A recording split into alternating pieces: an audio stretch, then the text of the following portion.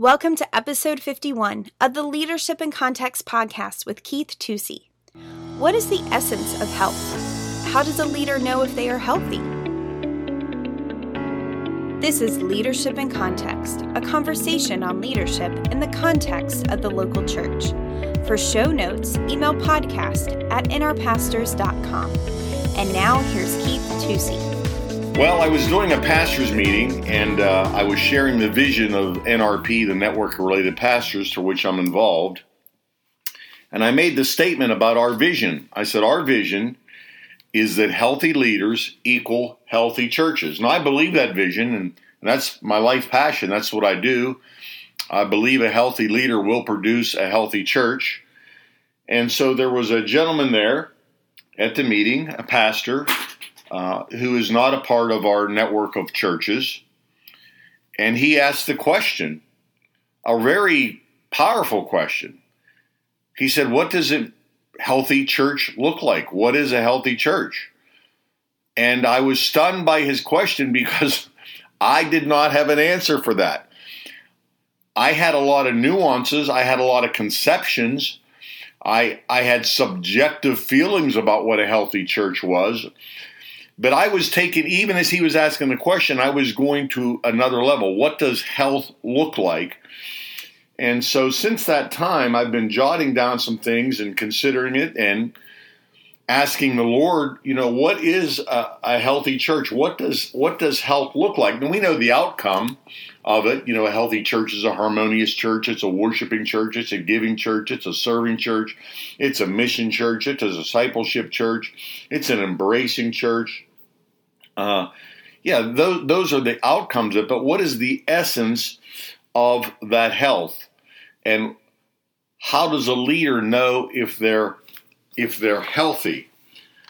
There's a verse in Ecclesiastes 10 that says, if the axe is dull and the edge unsharpened, more strength is needed, but skill will bring success. And I think a lot of times in leadership, whether it's in ministry, in family, in our business world, community affairs, that we're depending on sheer force to get something done rather than the edge of the blade being sharp. I remember one time sitting in the car waiting for one of my kids to come out of a place, and there was a guy in the corner cutting a tree down. I jokingly said he was trying to burn it down because his saw blade was so dull that you could smell the little tree burning. And literally, I don't know how much time he put into it, but he put a lot of time. I was sitting there trying to get through this small tree, literally with a blade that was so dull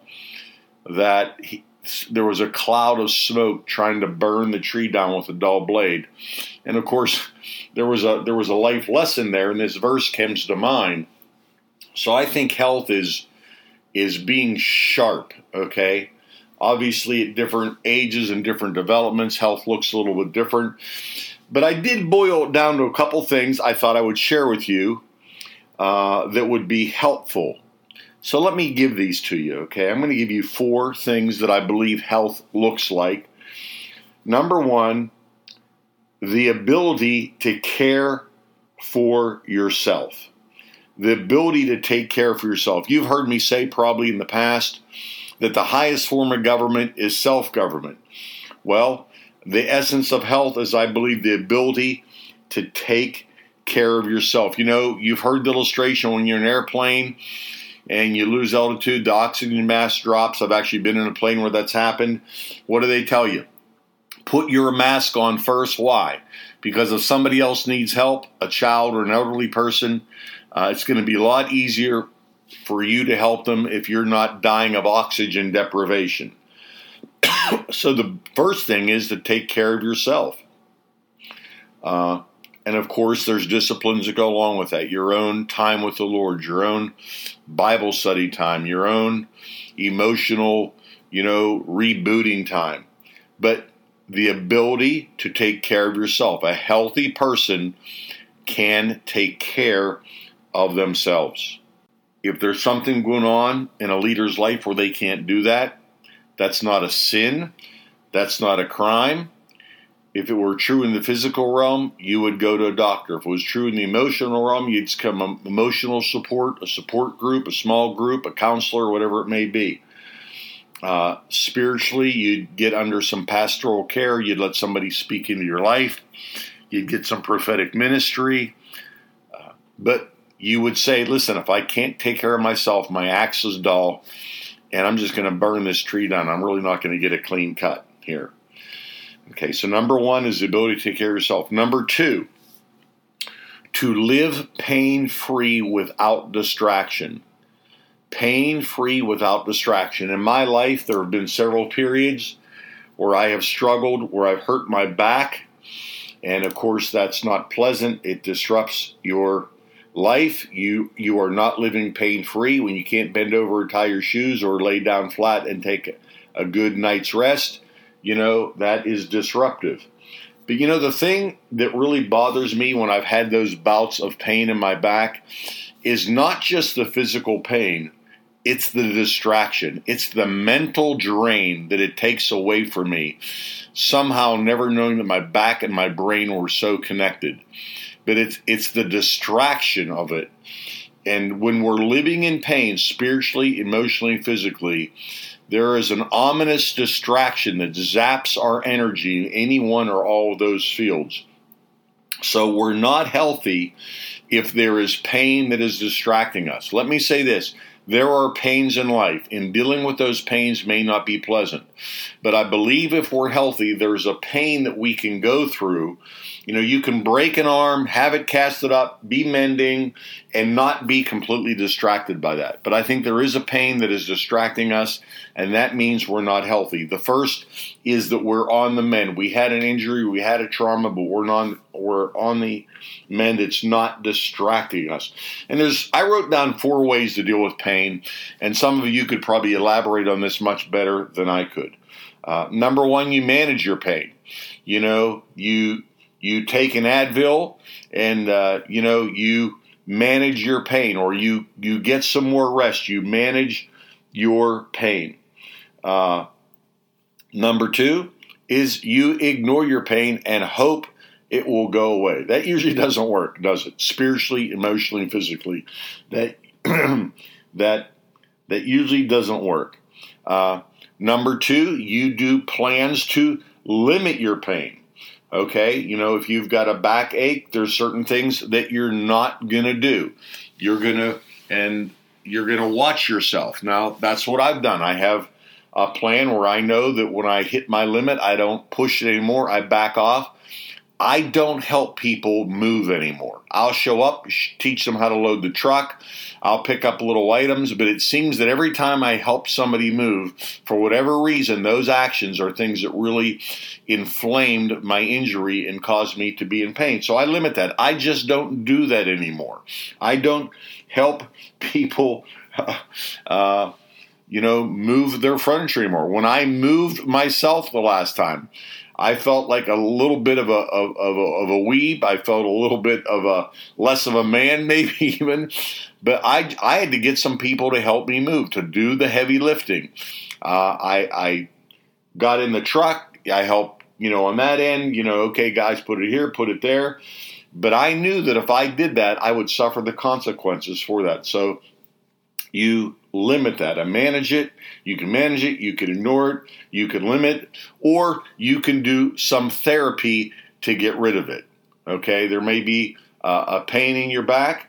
There may be a pain in your heart that you say, I'm just not going to limit this, but I'm going to enlarge my scope. I'm going to build my muscles. I'm going to do some physical therapy. I'm going to do some emotional therapy. I'm going to do some spiritual therapy, but I've got to stretch that muscle. Those are all 4 responses. I think 3 of them are valid. One of them, ignoring, is not valid, depending on it. Okay.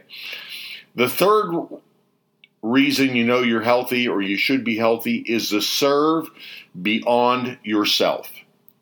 A healthy person serves beyond their health. A healthy business gives back to the community. A healthy family shares with their neighbors. A healthy church is beyond the walls of their church. A healthy leader serves beyond the things that are on his agenda. let me just say this. Idleness deteriorates health in any realm. Idleness deteriorates health in any realm. And what some people call rest, the Bible calls idleness. Doing nothing is not a solution. Building up stamina so you can do something, taking a break, having a rest, taking a vacation, not just to get away from something, but to build yourself back up so you can go back at it, is a lot more productive. But idleness, just doing something. Over the years, I've seen many people say, I just need a break. I just need a break. Taking a break doesn't do anything. It can build up your strength so that you can go back at it, and I think that's important. That's the heart of rest. So serving beyond ourselves is healthy, okay? And lastly, number 4, health is the ability to fight off disease and fight off attack. Look at the word dis-ease, dis-ease, dis-ease, okay? So health is the ability to fight off disease.